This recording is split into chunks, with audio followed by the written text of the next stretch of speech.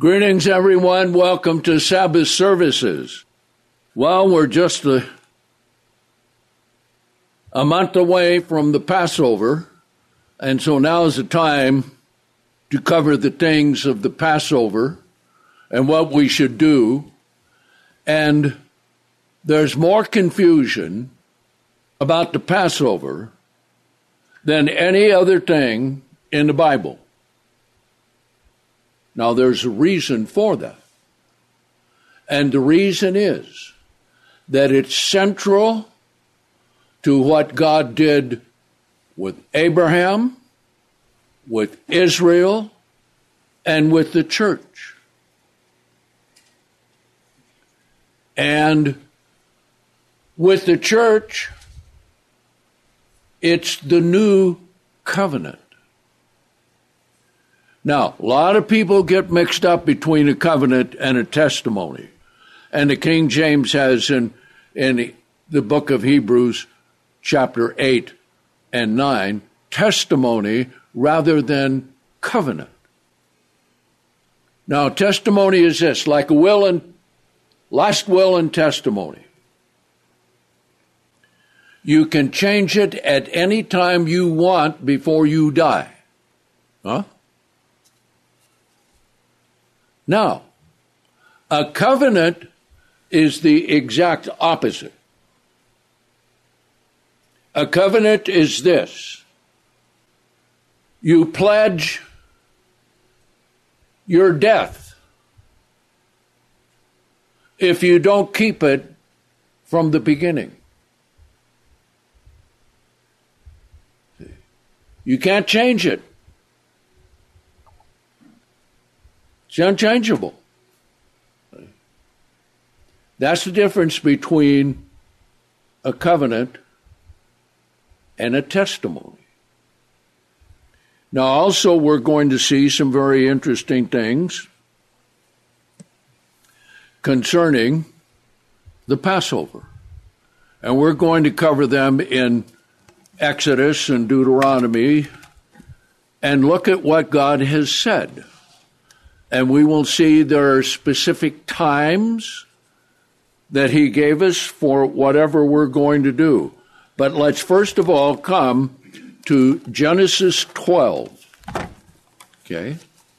Now here's something also to remember. So today we're going to get a little technical, so listen up, take good notes, and about an hour after we are done with doing the live, it will be back up online again so you can go over it if you need to. Genesis 12. So here's the way that God operates. First is the promise. Okay? Next is the covenant declaration and the sacrifices. Okay? So remember that. Promise, covenant declaration, sacrifices. And that's exactly how it works. And when the sacrifices have been completed, the covenant is binding. You can't change it. Now, I want you to think about that in relationship to the Sabbath day. Because keeping the commandments is part of what? The new covenant. See? And if you keep Sunday, you are changing the law, you are changing the covenant. Okay? So when we come to chapter 12, this has to do with Abram before his name was changed to Abraham. And here we have, first, the promise. This is not the covenant. This is the promise. Okay? Verse 1. And the Lord spoke to Abram, get out of your country and from your kindred and from your father's house into a land I will show you. He didn't even know where he was going. Okay? and I will make you a great nation. He didn't tell him how great, right? And I will bless you and make your name great. Is it great? Has his name been repeated every generation from that time down to this? Is it repeated in the new covenant? Yes, it is. We'll get to that a little bit. And you shall be a blessing. I will bless them that bless you and curse the one that curses you, and in you shall all. Now look at that word all. That means each and every family of the earth be blessed. See that? That's the promise. Now, what does this not tell us?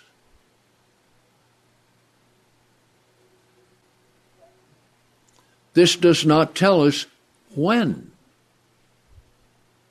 And this does not tell us, are there steps to getting to the when?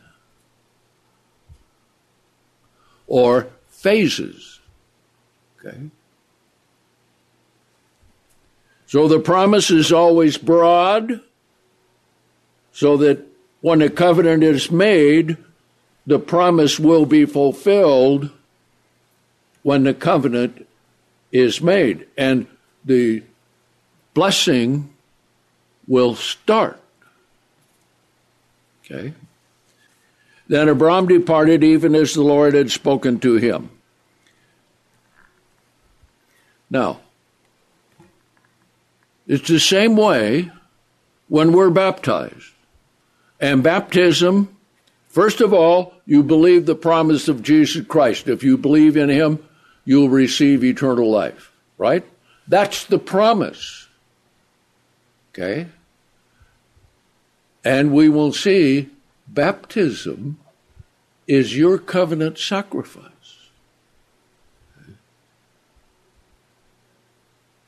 So we'll see this with Abraham, that it actually took a period of 45 years, no more than that, 75, 115, that's 190 years, okay? Yeah, 75, 25, and 15, okay? 25 and 15, 40 years altogether, okay? So Lot went with him, and Abram was 75 years old when he departed from Haran. And Abram took Sarai his wife, and Lot his brother's son, and all the substance that they had gathered, and the people that they had gained in Haran, and it turned out to be a large company. It was probably something like 150 or 200 people altogether. Okay? And they went forth to go into the land of Canaan, and they came into the land of Canaan. Okay? He passed through the land and so forth. Came down to Egypt, then came back. Let's come here to Genesis 15. All right? So Genesis 15 is the sacrifice and the stating of the covenant. So let's see it. Verse 1. And after these things, the word of the Lord came to Abram in a vision, saying, Fear not, Abram, I am your shield and your exceeding great reward. And Abram said, okay, Lord God, what will you give me since I go childless, and the heir of my house is Eliezer of Damascus? Now, it was legal to have a slave be adopted to be his son. Okay.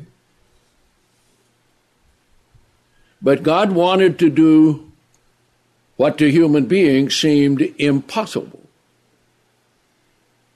And so remember this, all things are possible with God.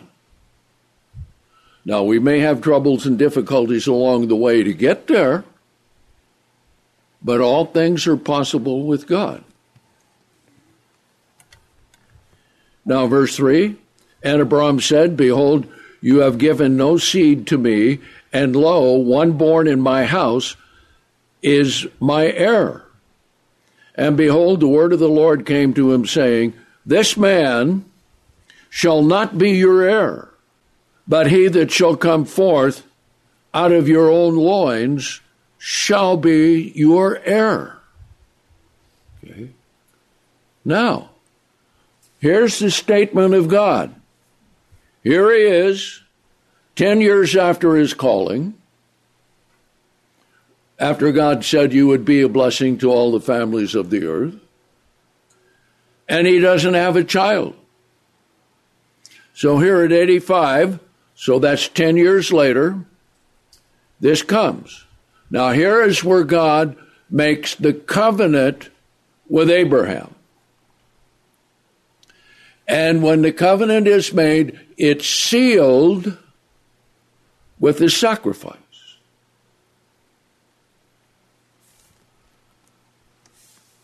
All right, this man shall not be your heir. Now notice verse 5. And he brought him outside and said, look now toward the heavens, and number the stars if you're able to count them. Now when do you see stars? At night. So this means this was at night when he took him out there. Right? Now, I don't know, but I would presume that the stars in the Middle East, without any smog or fog or anything like that, like we have around here, that the stars were brilliant to look at. Okay. And he said, so shall your seed be. And he brought out and looked toward the heavens and the stars, if you're able to count them, and he said, so shall your seed be. And he believed the Lord. Okay? There's the promise with the statement with faith. See? Now here is where Christianity today gets all off kilter. They say, believe in Jesus. Okay. But they never tell you, be baptized. You watch the latest ad by Twinkle Toes Franklin Graham. Okay. And he says, if you call this number, we'll give you a Bible, and I believe every word in it. He is a bald-faced liar because he won't keep the Sabbath and he won't keep the commandments of God the way that God said. Okay? Because he never got to the covenant part, only to belief. If you believe Jesus. No. See. The covenant must have the sacrifice. Now, here's what God did. And God wanted Abraham to understand that this covenant that he made with him was absolute. It could not be changed. Okay? Now, just to show you, if everything goes really, really bad like it did when Moses was bringing the children of Israel toward the land of Canaan, especially right after the Ten Commandments, after receiving the Ten Commandments, and Aaron built the golden calf and they worshiped it, God said to Moses, stand aside and I'll go eliminate them and make you great. Okay. Then it would have gotten down to one man to start again to keep the covenant going.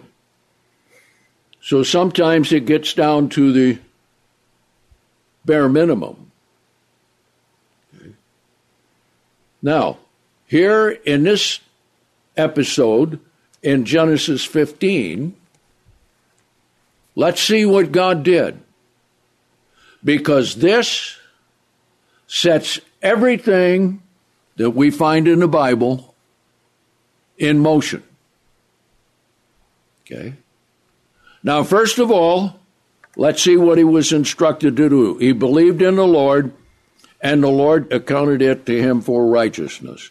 And he said to him, I am the Lord that brought you out of Ur of the Chaldeans to give you this land to inherit it. And he said, Lord God, by what shall I know that I shall inherit it? Okay. So there has to be a sacrifice for a covenant to be secure. Okay. And we will see both parties have to be part of that covenant. But here in Genesis 15, only God was part of that covenant. Abraham's part came later in 2 steps. We'll see that. All right? So he said to him, take me heifer 3 years old, she goat to 3 years old, a ram of 3 years old, and a turtle dove and a young pigeon. And he took all of these and he divided them in the middle. That's right down the back. So he had to have a pretty heavy axe to do that, to cut down through the spine. And the way that they did it, they took the halves of the animals and they split them down the middle, opened them up, left the internal organs be exposed, and a path was made between the animals. And the one who was making the covenant had to walk between those paths of those animals, and it signified that he would carry out the covenant, and if not, he would die. Okay? Now keep that in mind, because you can't change a covenant until one party of the covenant dies. Okay? That's important. Okay? Now, the Lord God, as we will see, let's see what happens. So this is in the day portion after he gave the promise. All right? Divided them in halves, okay. And laid each opposite the other, but he did not divide the birds, and the birds of prey came down on the carcass. Abram drove them away. Well, I don't know how quickly that these birds of prey find out that there's blood and guts laying on the ground, but boy, just like a snap of a finger, they're there. Okay? So he drove them away. Now, verse 12 is very important. Okay? And it came to pass, as the sun was going down. Okay? Not quite down. But when it goes below the horizon, what time is it? It's the next day. Okay? Because God calculates time from sunset to sunset. Now, there are some people who keep the Sabbath, and I think most of the Seventh-day Adventists keep it this way, from midnight Friday to midnight Saturday. See? That's not correct. Sun was going down that a deep sleep fell upon Abram. Now, what is a deep sleep like? Okay? Have you ever had a deep sleep? You wake up and you wonder, where am I? Huh? Even though you're home. Okay?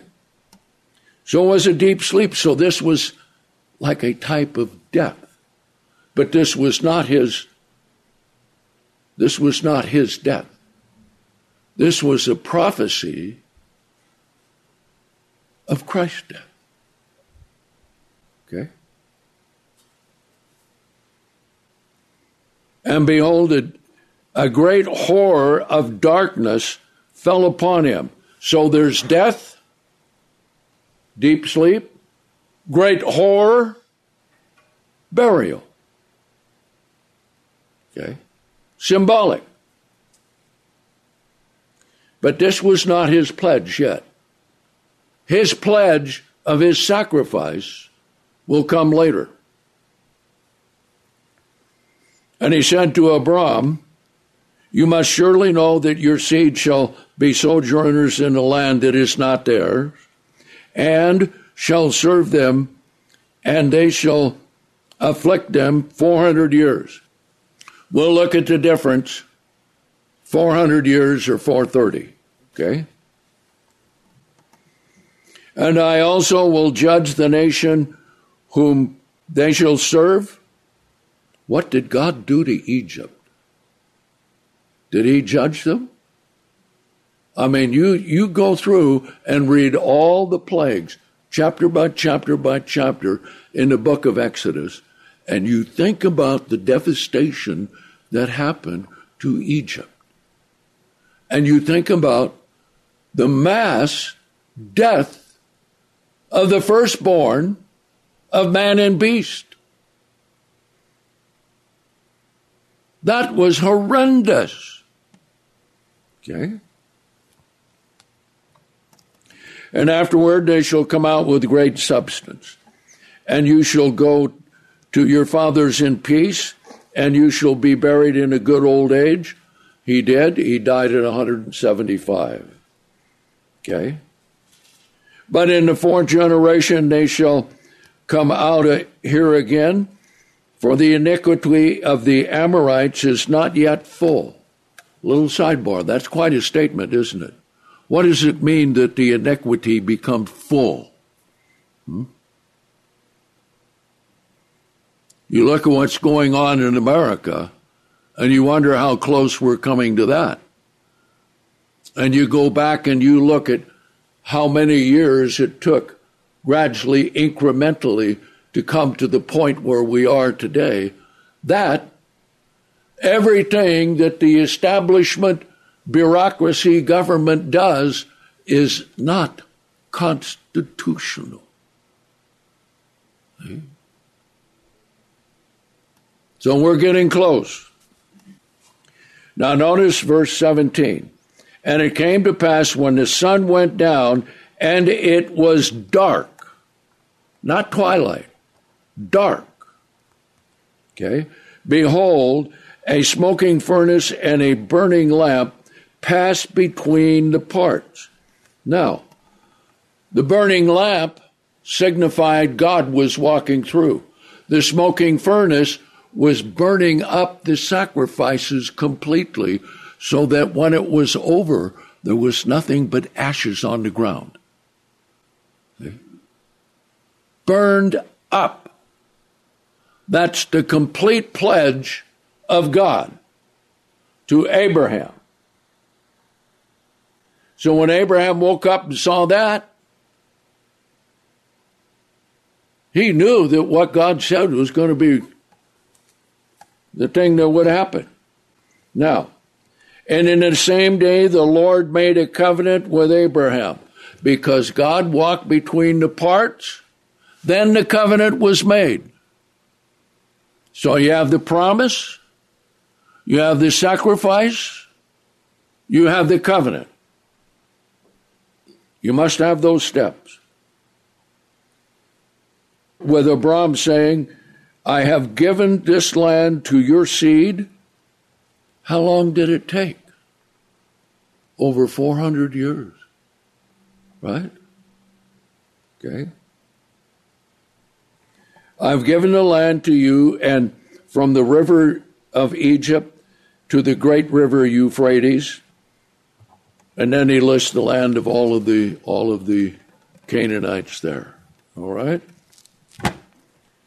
Then here's the next step of the covenant.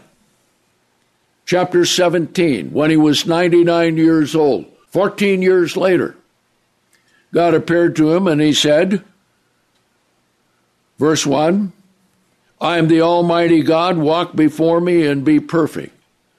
Now what I want you to do is pick out the points that are equal to the new covenant that we are in. See? Okay. We are to walk before God and what? Be perfected, right? Yes. And I will make my covenant between me and you and will multiply you exceedingly. And Abram fell on his face, and God talked with him, saying, as for me, behold, my covenant is with you, and you shall be a father of many nations. So what was Abraham's pledge when the covenant was made for physical nations? Circumcision. Okay? So the blood of the circumcision was Abraham's part that tied together with the covenant that God had already made back in chapter 15. Okay? So this was his part. And then that also included Ishmael.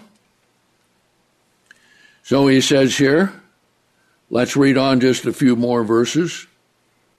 I will make my covenant is with you, and you shall be a father of many nations. Now, how many nations? Well, you look at all the tribes of Israel and all of their descendants. You look at all the tribes of Ishmael and all of their descendants. You look at the 4 sons that Abraham had with Keturah and all of and those descendants. Okay. Now that's a lot. Okay. Verse 5, neither shall your name any more be called Abram, but I will make your name shall be Abraham, and I will make you a father of many nations, and I will make you exceedingly fruitful, and I will make nations of you, and kings shall come from you, and I will establish my covenant between me and you and your seed after you in their generation. Now, then the covenant came with Israel, right? Okay. To be God to you and to your seed after you. Then he says, I'll give you the land and so forth. Okay. Now then, we come to the point where chapter 21, a year later, the Lord visited Sarah. Now at this point, she was 90 years old. Okay. Now God wanted to prove something. And he was to prove that he can produce seed at any age, at any time that he desires to do so. So that everyone would know. Abraham would know, Sarah would know, and the offspring, in this case, Isaac would know that it was the promise of God. See? That's how it came. Let's read a couple of verses here. Verse 1, chapter 21. The Lord visited Sarah as he had said, and the Lord did to Sarah as he had spoken. And Sarah conceived and bore Abraham a son in his old age at the set time. Okay? Now, what are all the feasts of God? Set times. What does it say about the death of Christ? At the appointed time, Christ died. Okay? So here it is. Of which God had spoken to him, and Abraham called the name of his son that was born to him when Sarah bore to him, called his name Isaac. Okay? And Abraham circumcised his son Isaac when he was 8 days old, as God had commanded him. And Abraham was 100 years old when his son Isaac was born to him.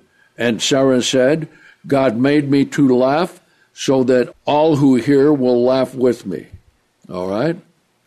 So then, we find this. Chapter 22. Now this is the part where the sacrifice of Abraham seals his part of the covenant. So we have all that time, okay? From the time that he was 85, we have 15 years before Isaac was born, and then Isaac was probably 15 years old at this time in Genesis 22. So that totals 30 years. So when we come to Exodus 13 after the break, you'll know the difference between 400 and 430. They are both correct. It just, what's the starting point? Okay. Now here in Genesis 22, God tested Abraham. He said, take your son, your only son, Isaac, and you go to one of the mountains of Moriah, I will show you, and you offer him therefore a burnt offering. Okay.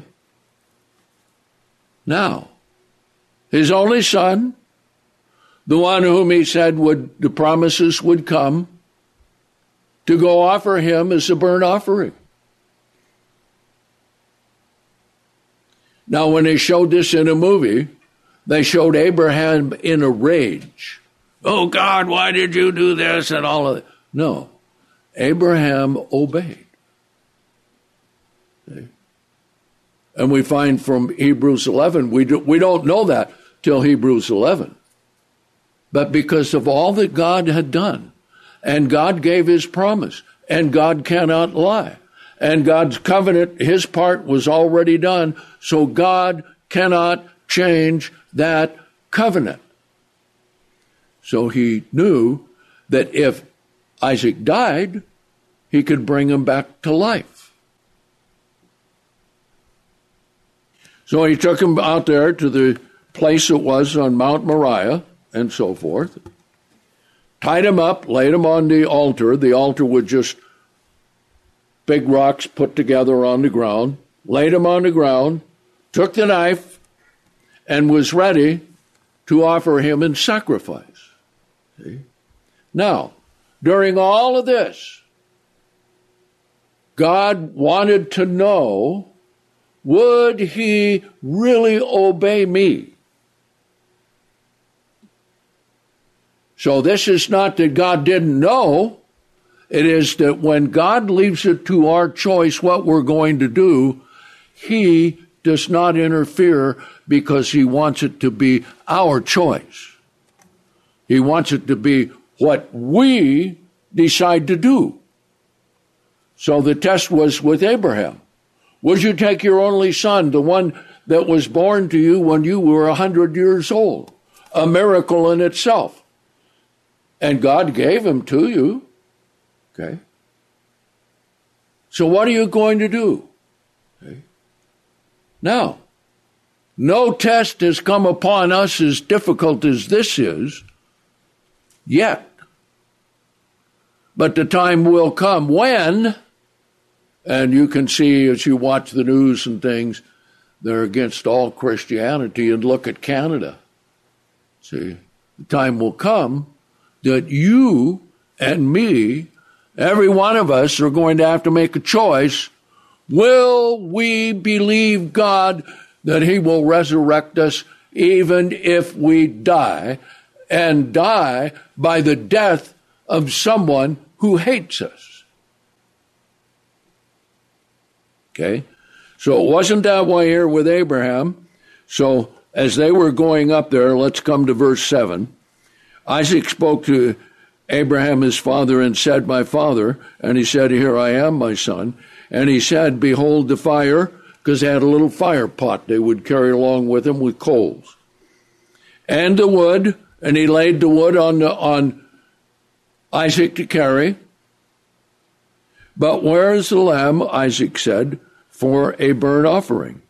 And Abraham said, my son, God will provide himself a lamb for a burnt offering. See?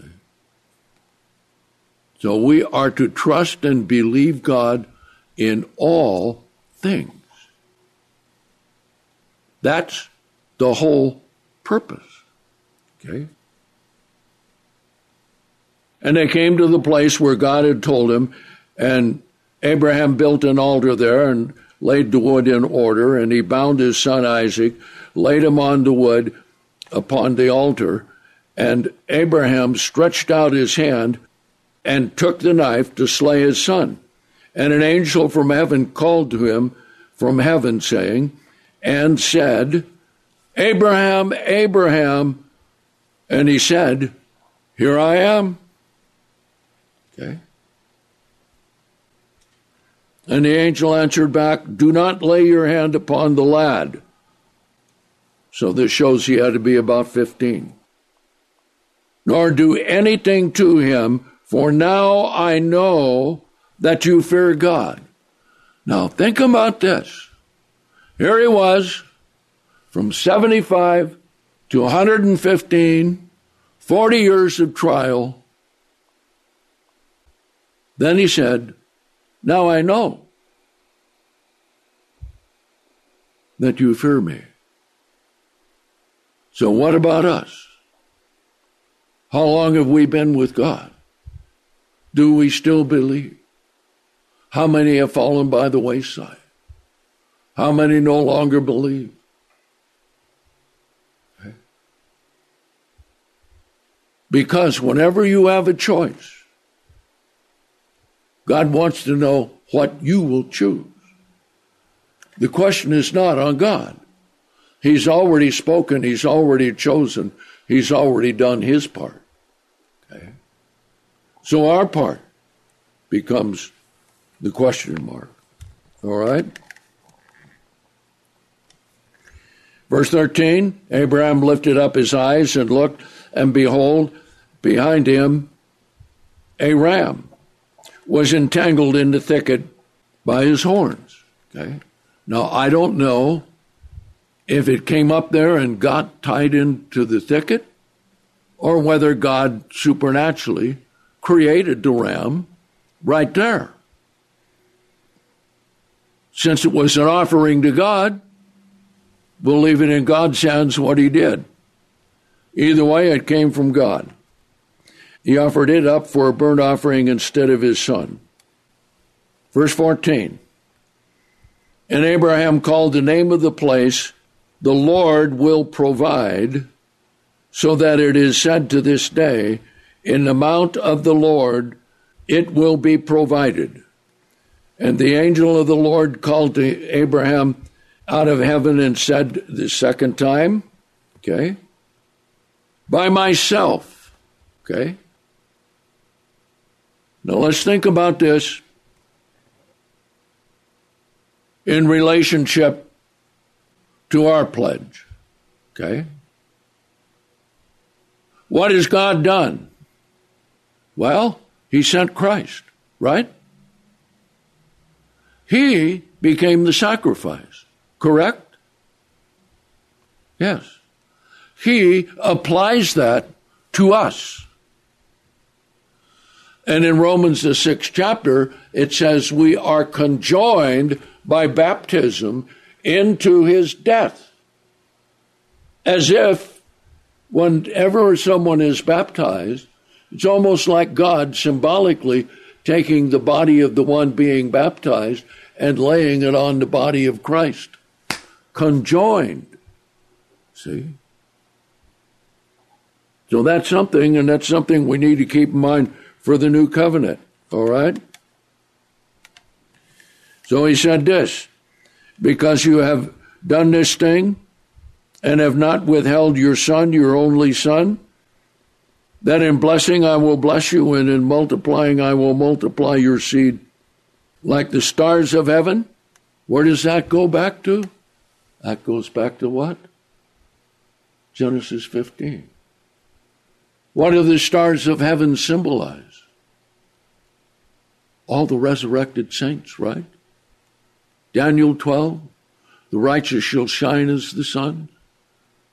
Matthew 13, 43, the righteous shall shine like the sun. See? So this is what sealed the whole promise for when Christ would come, almost 2,000 years later. See? So you see how God operates in the long term. See? Stars of heaven, and as the sand which is upon the seashore, the physical seed. And your seed shall possess the gate of his enemies, and in you shall all the nations of the earth be blessed. That goes right back to verse 12, chapter 12, right? Blessed, all nations. Now it's sealed. From this point on, the blessings to any other nations came through the descendants of Abraham, okay, and Isaac. Because you have obeyed my voice. There is the whole story of the whole Bible, see? Do we obey the voice of Christ? Do we obey the voice of God? All right? Now, let's come to Genesis 26:5, and then we will take a break and come to the book of Exodus, okay? Okay, here the blessing is passed on to Jacob at this point. Okay. Verse 1. And there was famine in the land, besides the former famine that had been in the days of Abraham, and Isaac went to Abimelech, king of the Philistines, to Gerar. And the Lord appeared to him, this is to Isaac, all right, and said, do not go down to Egypt, live here in the land that I will tell you of. Stay in the land, and I will be with you and bless you, and for to you and your seed I will give all these lands, and I will establish the oath which I swore to Abraham your father. I will multiply your seed as the stars of heaven, and give to your seed all these lands, and in your seed shall all the nations of the earth be blessed, because, verse 5, become very important. See, because a lot of people say, there was no law written down until it was given at Mount Sinai when God spoke the Ten Commandments. All right? Really?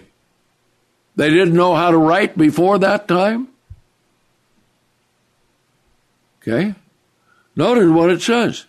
Because Abraham obeyed my voice, kept my charge, my commandments, my statutes, and my laws. They had to be written down. Because not only did Abraham do it, but what about his whole entourage of all the 200 people with him? Do you think they broke the Sabbath, but Abraham kept it?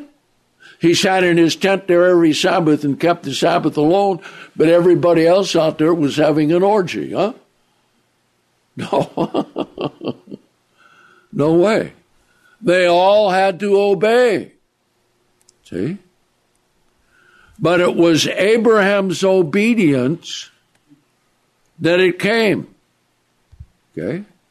Now then, we're going to look at two other verses and then we'll take a break. Let's come to Galatians 3, verse 29. Okay. This becomes important, see, because remember, God is dealing with eternity, and his plan is for all eternity. So years are just stepping stones to that time. So let's pick it up here in verse 27. Okay. For as many of you as were baptized into Christ did put on Christ.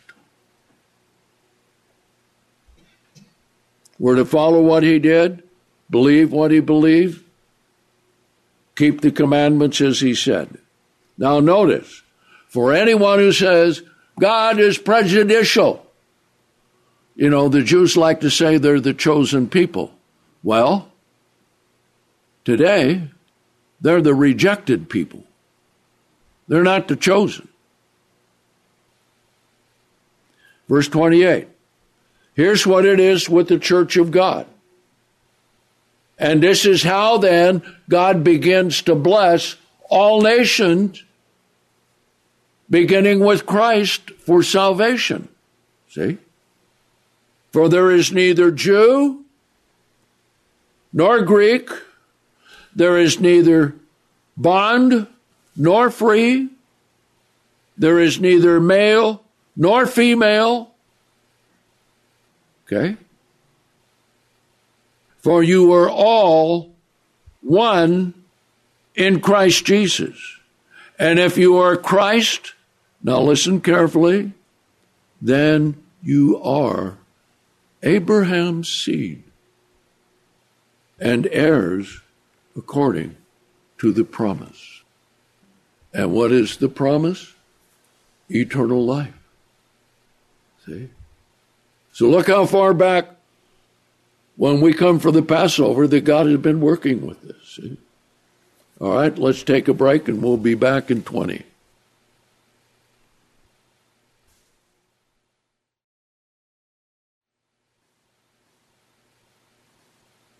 Welcome back to Sabbath services. Now we're going to come to Exodus, the 12th chapter, and we're going to get into the nitty-gritty of the Passover. Okay? Now, I want to mention, before we get into it, I want to mention that I have a copy available online and for everyone who wants it, and this is The Passover in the Bible and the Church Today by Lester L. Graby and Robert L. Kuhn. And this was the broadside attack against the Church of God.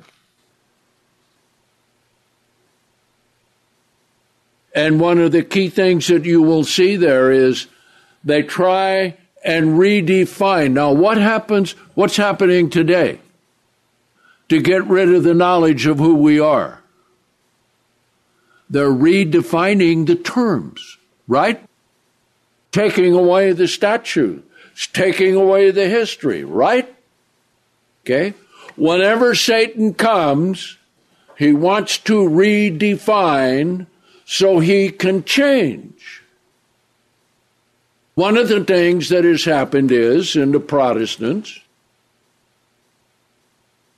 is that they look to Acts the 10th chapter when the Holy Spirit was given before they were baptized and saying, you don't need to be baptized, you can receive the Holy Spirit. What did Peter say when the Holy Spirit came? He said, oh, well, baptism's all over with and all gone, you don't have to do it. No, he said what? Who can deny them water and they were baptized? Why did they receive the Holy Spirit before they were baptized? Because the Jews had so many prejudicial laws against the Gentiles that you couldn't keep company with them, you couldn't eat with them, you couldn't speak with them, you couldn't stay in a house with them overnight, you couldn't have dealings with them. So how are you going to break all those laws down? I mean, they were embedded in there, see? That's why God sent Peter to Cornelius. Okay? Now, you have another instance in Acts the 19th chapter. Paul came to Ephesus, and there were a dozen men who had been baptized. And he asked them, did you receive the Holy Spirit since you were baptized? He said, no, we don't know if there's the Holy Spirit or not. So he said, unto what were you baptized then? They said, unto John's baptism. And he said, John indeed baptized for the remission of sins, and they were baptized again. And when the hands were laid on them, they spoke in tongues as it was originally given to the disciples there in Acts the 2nd chapter. So, that's one of the great sins of Protestantism and Sunday keeping, and in Sunday keeping, they are actually Catholics. Okay? Because that's a Catholic day. So, the way they came and attacked the Church of God was right smack at the heart of what it means to be a Christian, the true Passover of God, right there. And they changed the definition of sunset to mean sometime before sunset. And that was the whole key for the writing which came out to be the Passover book. Now, this is the third edition. Okay? Now, you must have the Passover book, and you must read it. You cannot understand fully without reading. See, today, the whole society, and this is one of Satan's ways, everything on a summary. And since we have the smartphones and all of this sort of thing, what do you have? Summaries. And who writes? Artificial intelligence. All the progressives and wokers. So you're not going to get the truth from artificial intelligence, and you're not necessarily going to get the truth that you think is the truth by doing things online. Okay? Now, I'll cover that in just a little bit because that's important. But we will see they tried to change the definitions. All right? First of all, we want to start right here in Exodus, the 12th chapter. And as we go along, we will define it. Now, the Holy Bible in its original order, a faithful version, is the only translation in English that has the times defined correctly. Okay? According to the Hebrew. Now, if a Hebrew or a Jewish teacher like Kuhn comes along and tries to change things, and you accept it because he's a Jew, well, they are not in covenant with God, period. And they do not have the understanding, even though they may be very intellectual, because the Orthodox Judaism rejects Jesus Christ. And many of the, how shall we say, Messianic Jews, they try and Judaize by still keeping the traditions of the Jews. And the number one person of that today is Jonathan Cahn, because he keeps all the traditional things of the Jews with the Jews, and he goes on Sunday to the Protestants and accepts their changing of the Sabbath when, as a descendant of the house of Aaron, he ought to know that God demands that everyone keep the Sabbath, and he will not teach it. See? Now, there aren't very many people that are going to take him to task on it, but I will. And I'll take on task all the Protestant ministers who say that the day was changed from Sabbath to Sunday, and the Passover was changed to the Lord's Supper, and that's what they wanted to do in this paper. And that you can take the Lord's Supper anytime you want to. The Catholics call it the sacrifice of the Mass or the Eucharist. And how many times does the priest do it on Sunday? I saw a picture of Catholic priests come and get all dressed up Sunday morning and take the Mass after they had an orgy night of sexuality with homosexuals the night before. So it gets back to what Jesus said. Can a corrupt tree produce good fruit? No.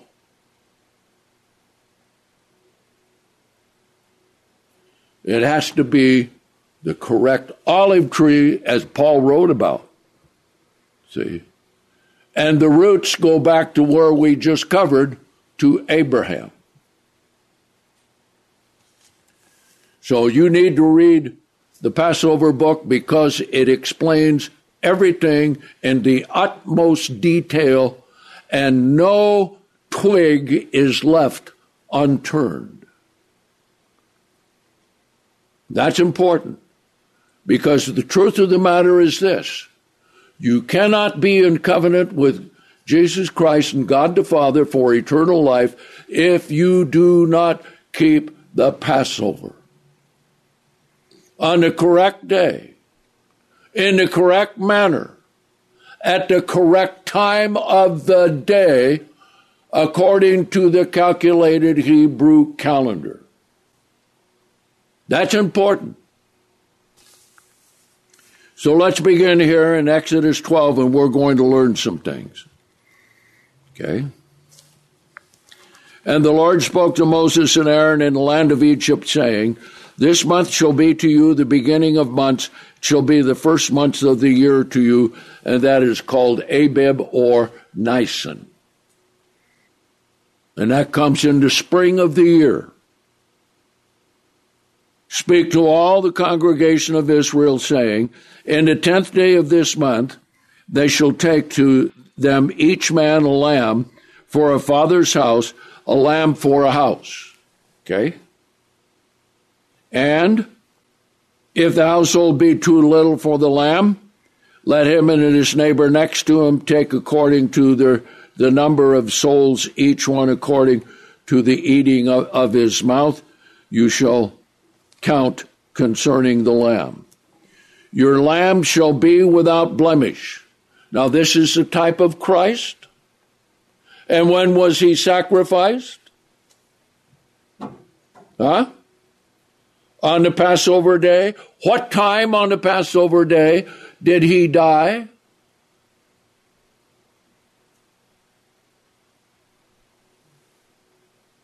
The 9th hour, 3 p.m. That goes clear back to what we covered in Genesis 15 when the sun was beginning to set. He died. Okay? At the set time. Okay? Now, the lamb for the Passover was slain at the beginning of the 14th.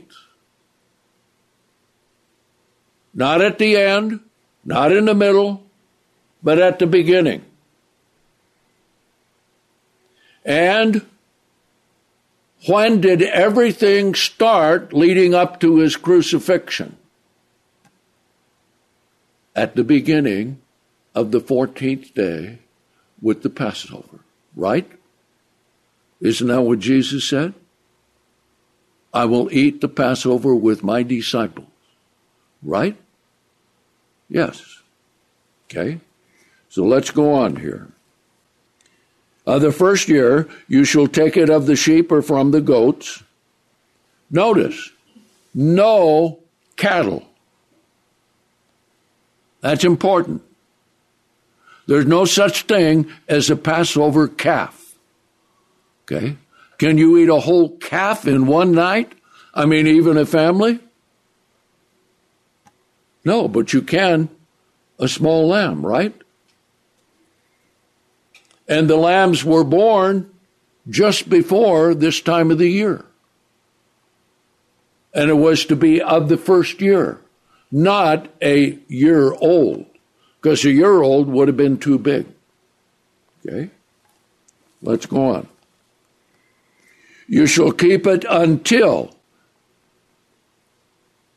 That means up to the beginning of the 14th day.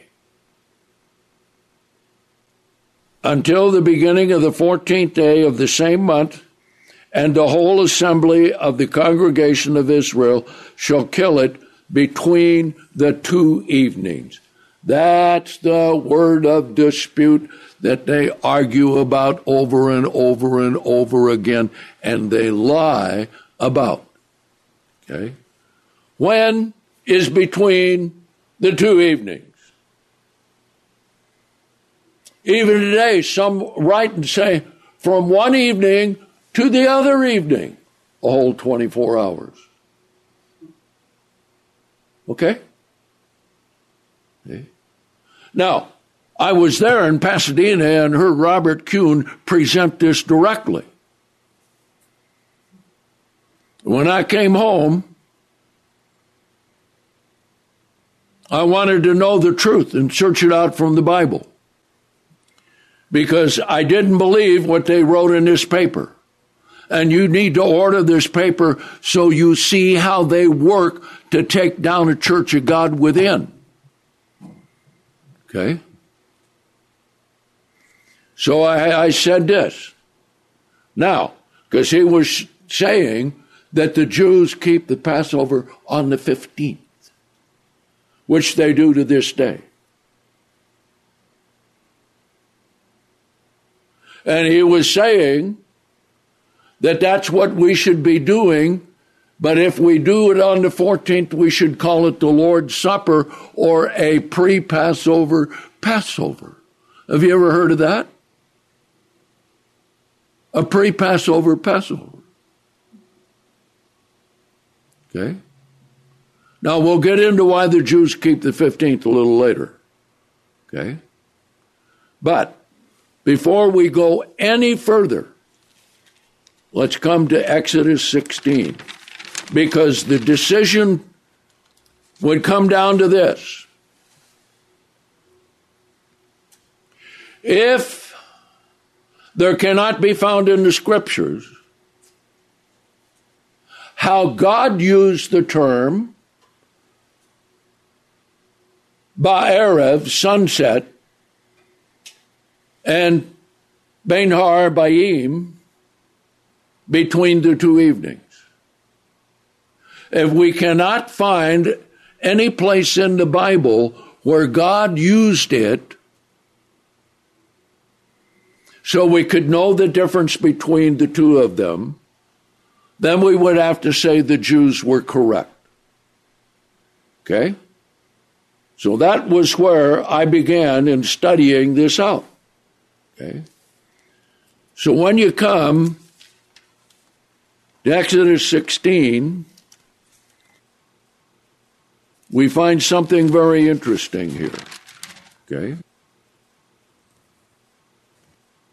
Now, he told them, because they were complaining, they didn't have any food to eat, okay? And they were complaining against God. So let's come to verse 11. Exodus 16. And the Lord spoke to Moses, saying, I've heard the murmurings of the children of Israel, speak to them, saying. Now note the translation here, because the King James says, at even. What does at even mean? See? Well, the term here, Bein Ha'arbayim, is very specific. And it means what it's translated, between the two evenings. When is between the two evenings? From one set to another sunset? So he says, between the two evenings you shall eat flesh. Now, when do you eat flesh? Think about it. Can you eat flesh before it arrives? Now, if you have one of your family go to the store to buy some hamburger so you can have hamburgers, so they go to the store and you have no hamburger at home, but you get back from the store and you're told, oh, we've already eaten it. Can you eat it before you get it? Huh? No. Okay, that's specific. Between the 2 evenings you shall eat flesh, and in the morning you shall be filled with bread, and you shall know that I am the Lord your God. Question, does God lie? Does God know what he's talking about? Yes, he does. Now, listen carefully to verse 13. And it came to pass at sunset. King James says at even. But the Hebrew is specific. Ba-erev. Sunset. Okay? When does Ba-erev begin? At noon? 2 o'clock? 3 o'clock? No. Begins when the sun touches the horizon.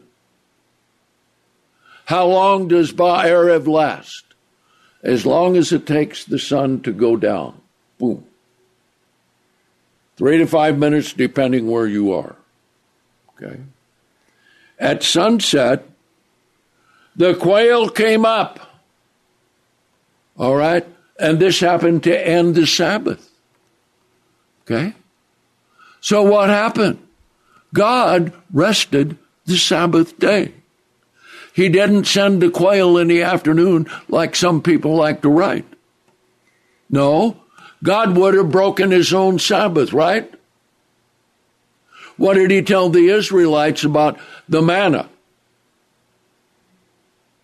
He said, you'll get the same amount every day, 5 days, but the 6th day you will get twice as much, and it won't breed worms and stink, and you keep it over to the 7th day. You will find none on the 7th day. But what happened? Some of the people went out looking for manna on the Sabbath. So what did God say? Why don't you keep my laws? How long will you refuse to obey me? Okay. So God is not going to break his own Sabbath. So the Sabbath day ended, and right as it was ending, what came? The quail. Okay? And as soon as the quail landed on the camp, the sun had gone down. Now, why did he send the quail on the camp? Because it was going to be getting dark, right? He didn't want them wandering outside the camp to try and look for quail. I'll dump it right in their lap. Boom. Okay? Now, how long does it take to kill a quail? Well, you wring it neck and you strip off the skin and feathers, and you can roast it, and the pieces of meat are very small. Okay? So he sent the quail, put it down on the camp so they wouldn't have to go out and get it when it was getting dark. See? Okay? Now notice. He said, verse 12, between the 2 evenings you shall eat flesh. All right? Notice the next verse. And it came to pass at sunset, quail came up and covered the camp. The flesh arrived when? After sunset. Right? Okay? So this tells us what? When did they eat them? Right after they came, and as quickly as they could skin them and roast them, right? It wouldn't take long. Now we checked this out with Skip Emerson when he had his quail ranch up on the Santa Cruz Mountains. He used to raise quail. And so we did an experiment. We took quail, and how long did it take to dress it? About 5 minutes. How long did it take to cook the breast? About 10, 15 minutes. Okay? So that's why God sent quail. All right? From sunset to receiving the quail and skinning them and getting them to the point you could eat them, that period of time between sunset and dark is Bein Har Ba'im. And at sunrise, the dew lay upon the ground of the camp, outside the camp. He didn't put it on the camp, so they had to get up and go out and get it. And when the layer of the dew had gone up, behold, there was a small round thing upon the face of the earth, small as hoarfrost upon the ground. And when the children of Israel saw it, they said to one another, "What is this?" That's what manna means. What is this? For they did not know what it was, and Moses said to them, "This is the bread which the Lord has given you, and this is what you shall be." Okay, 6 days you'll get so much, and so forth. All right? So this is the place in the Bible that establishes, by God's word, him speaking directly to Moses and the children of Israel, Ba'erev, between the two evenings, you shall eat flesh. Okay? That tells us it's right after sunset and before dark, and dark is called Bokur. All right, back to Exodus 12. So they took the lamb, or the kid goat, they kept it up to the beginning of the 14th. When did the 14th day begin? When the 13th day ended. Okay? How do we know that? Where's the scripture that tells us? There's one scripture in Leviticus 23. Okay? So hold your place here and we'll go to Leviticus 23, verse 32. We will read it. Okay? And this is where it gives the timing concerning the Day of Atonement. Now, the Day of Atonement is important. You don't want to infringe upon it at any time. See? Verse 32.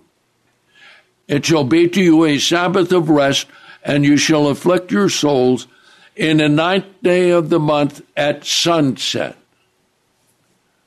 What does that do?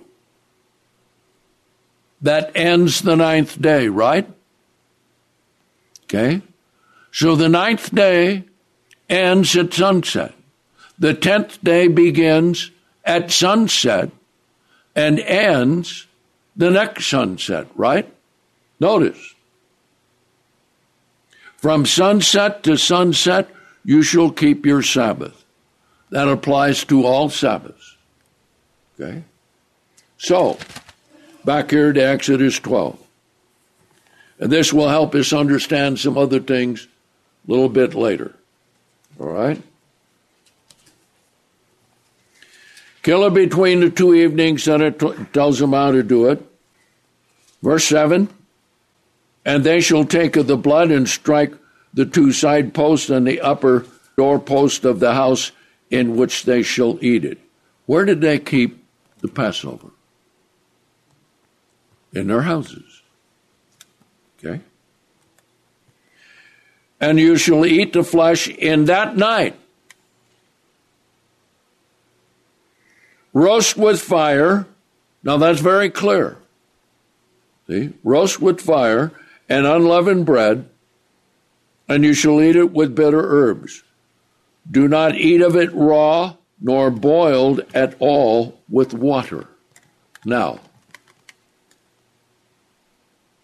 but those words are separate words.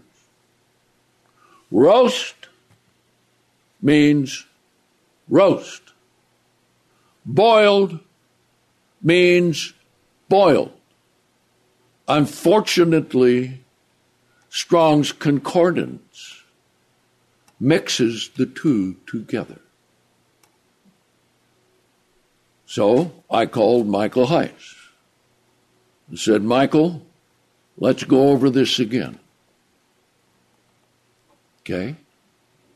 And the word for boil can never mean roast. Okay? The Septuagint has it in 2 Chronicles 35 that they boiled over fire. That doesn't mean they were roasting it. But the translators of the King James put there roasted, and then Strong's makes it look like that the word for boil can be either roast or boil. It cannot. See? So this is why you've heard me say you need to be careful with Strong's Concordance. Because sometimes he's not correct. See?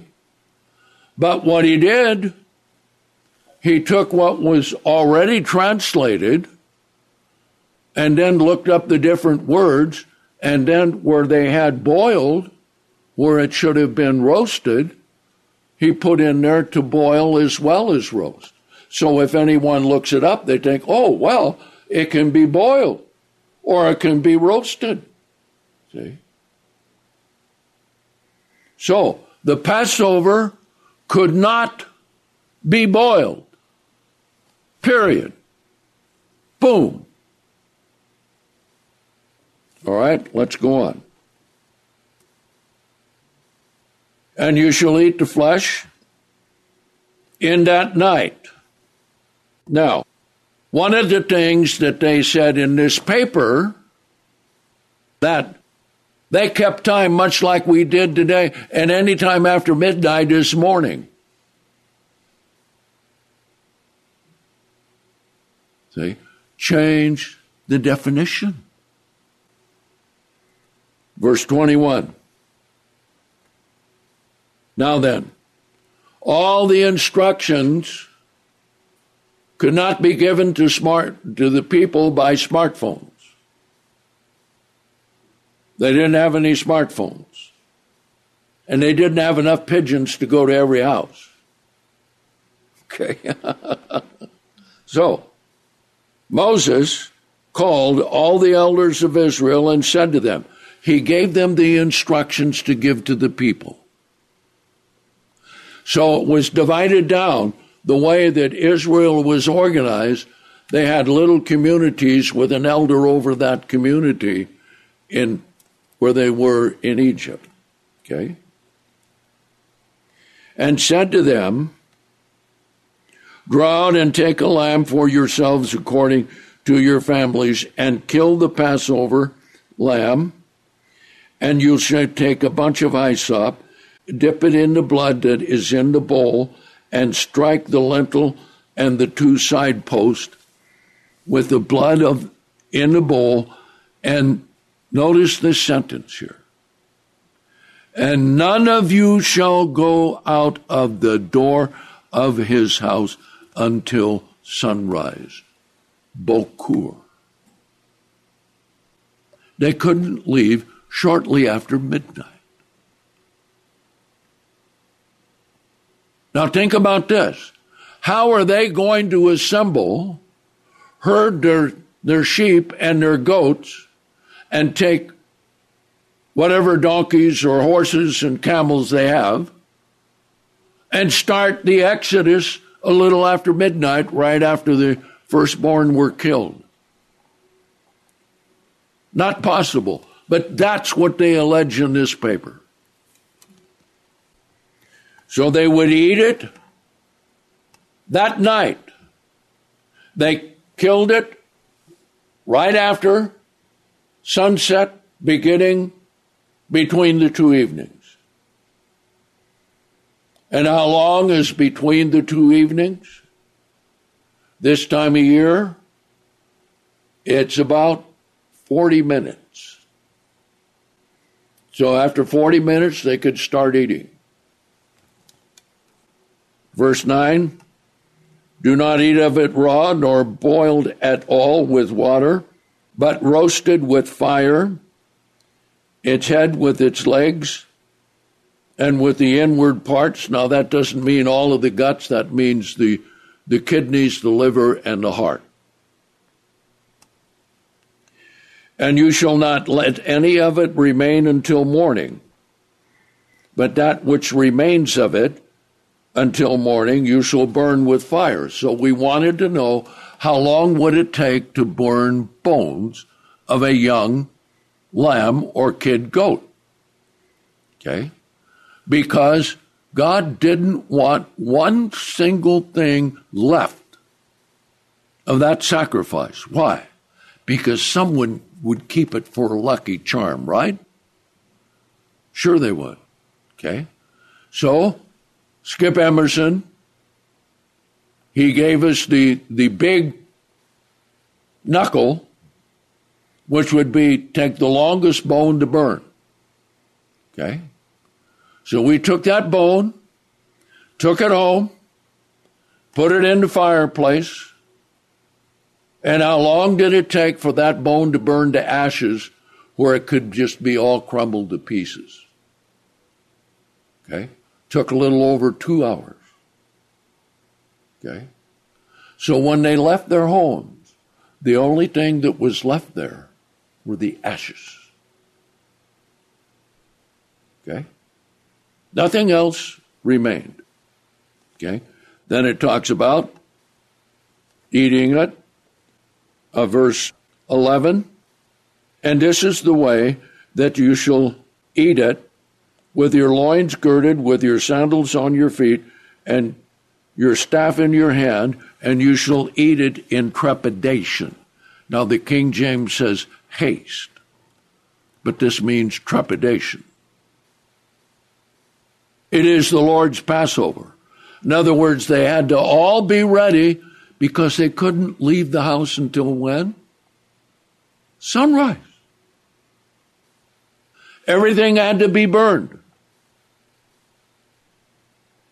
Only ashes left.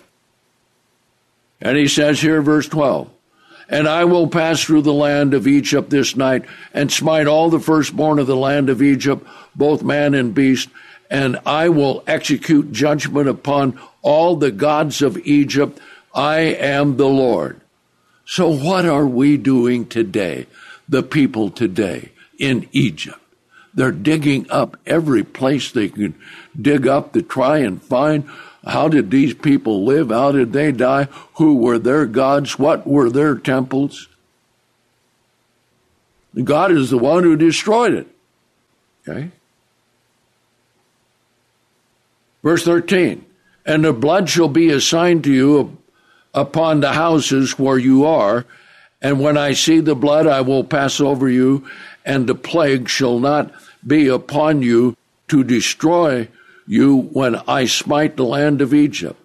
And this day shall be a memorial. The Passover day is a memorial. See? This does not refer to the Feast of Unleavened Bread. This is the day of the Passover, that's the memorial, because we will see that the first day of the Feast of Unleavened Bread pictures something else. But even though it follows right after the 14th, it does not have the same meaning as the 14th. We'll see that. Okay? And this day shall be a memorial to you. Now, and this means in addition to that, you shall keep it a feast to the Lord throughout your generations. Keep it a feast as a law forever. You shall eat unleavened bread 7 days. That's in addition. That's after the Passover. Okay? Even the first day, you shall put away leaven out of your houses. The first day is the 15th. Now, we'll see that defined here in just a minute, so there is no excuse to get it wrong. For whoever eats leavened bread from the first day to the 7th day, that soul shall be cut off from Israel. And in the first day there shall be a holy convocation. In the seventh day there shall be a holy convocation for you. No manner of work shall be done in them, except that which every man must eat, only that may be done by you. And you, okay? Now, pay very close attention to these next verses. And again, the Faithful Version is the only one that has this correct, according to the Hebrew. Okay? Verse 15. You shall keep the feast of unleavened bread, for in this same day I have brought your armies out of the land of Egypt. That's different. Coming out of Egypt is different from keeping the Passover at home. What was the requirement for them staying at home? Eat it there, burn what's ever left over, and don't go out of the house until sunrise. Okay? Now that's easy for even the most illiterate person to see. Okay? If you see the sun starting to come up, even little children say, "Look, Mommy, the sun is coming up." Right? Okay? So here it is with this. Okay? Unleavened bread. Therefore you shall keep this day, that's the first day of unleavened bread, as a law in your generations, as a law forever. Now notice carefully. In the first month, on the 14th day of the first month at sunset, that ends the 14th. Right? Did we just read that in Leviticus 23:32? From sunset to sunset? Okay. So that's the end of the 14th, and what does that begin? The 15th. Okay? Right? Yes. You shall eat unleavened bread until the 21st day of the month at sunset. So you count. 15, 16, 17, 18, 19, 20, 21. 7 days. Right? And to the end of the 21st day. That's how it's counted. But it's all messed up in the King James Version because it says even. All right, 7 days, there shall no leaven be found in your houses, for whoever eats that which is leavened, even that soul shall be cut off from the congregation of Israel, whether he be a stranger or born in the land. And you shall eat nothing leavened in all your dwelling places. You shall eat unleavened bread. Okay, then we covered the instructions. Okay? Now, let's come to what happened the morning, the day portion of the 14th. Chapter 12, verse 31. Verse 31, and during the night he sent word to Moses and Aaron, rise up, get you away from my people, both you and the children of Israel, and go and serve the Lord as you have said, and take your flocks and your herds as you have said, and be gone, and bless me also. And the Egyptians were urging the people that they might send them out of the land quickly. Because, why? Because they didn't know if any more plagues were coming to kill them. See? I mean, think about what you would be thinking if everyone you knew had someone die, bang, that night. You've got all these corpses, thousands and thousands you need to bury. Okay? And God did it to release the children of Israel. So, the Egyptians gave them articles of gold and silver and clothing, verse 35. And the Lord gave the people favor in the sight of the Egyptians, and they granted their request and stripped the Egyptians. Now then, let's finish right here with this. And the children of Israel journeyed from Ramses. See, because all the children of Israel lived in Goshen. So they all had to come to Ramses. Okay? And they departed from Ramses. It was all organized. They went by companies. Okay? Journeyed from Ramses to Succoth, the men being about 600,000 on foot, apart from the little ones, and also a mixed multitude went up with them, and the flocks and herds very much livestock. And they baked unleavened cakes of dough, which they brought out of Egypt, for it was not leavened, because they were driven out of Egypt and could not stay. Now that was naturally leavened bread. They'd had unleavened bread, didn't have time to leaven it, had prepared food for themselves and others. Now, listen carefully and we'll end here. Now, the sojourning of the children of Israel in Egypt was 430 years. Okay? Remember that. From the time of the covenant to the birth of Isaac was 15 years. From the birth of Isaac to the sacrifice of Isaac was 15 years. That's 30 years. Then 400 years after that, okay, we have it right here. And the sojourning of the children of Israel in Egypt was 430 years, okay. And it came to pass at the end of 430 years, it was even on that very same day, all the children, or all the armies of the Lord, rather, went out from the land of Egypt. It is a night to be much observed to the Lord in bringing them out of the land of Egypt. That could not be the Passover night. It was the next night. Okay? This is the night of the Lord to be observed by all the children of Israel in their generations forever. Okay? Now, come over here to chapter 13 and verse 14. Okay? Remember what we said there concerning they could not go out of their houses till sunrise. Okay? And it was because why? God passed over and killed the firstborn of the Egyptians, right? Okay, now verse 14, chapter 13, and we'll end here.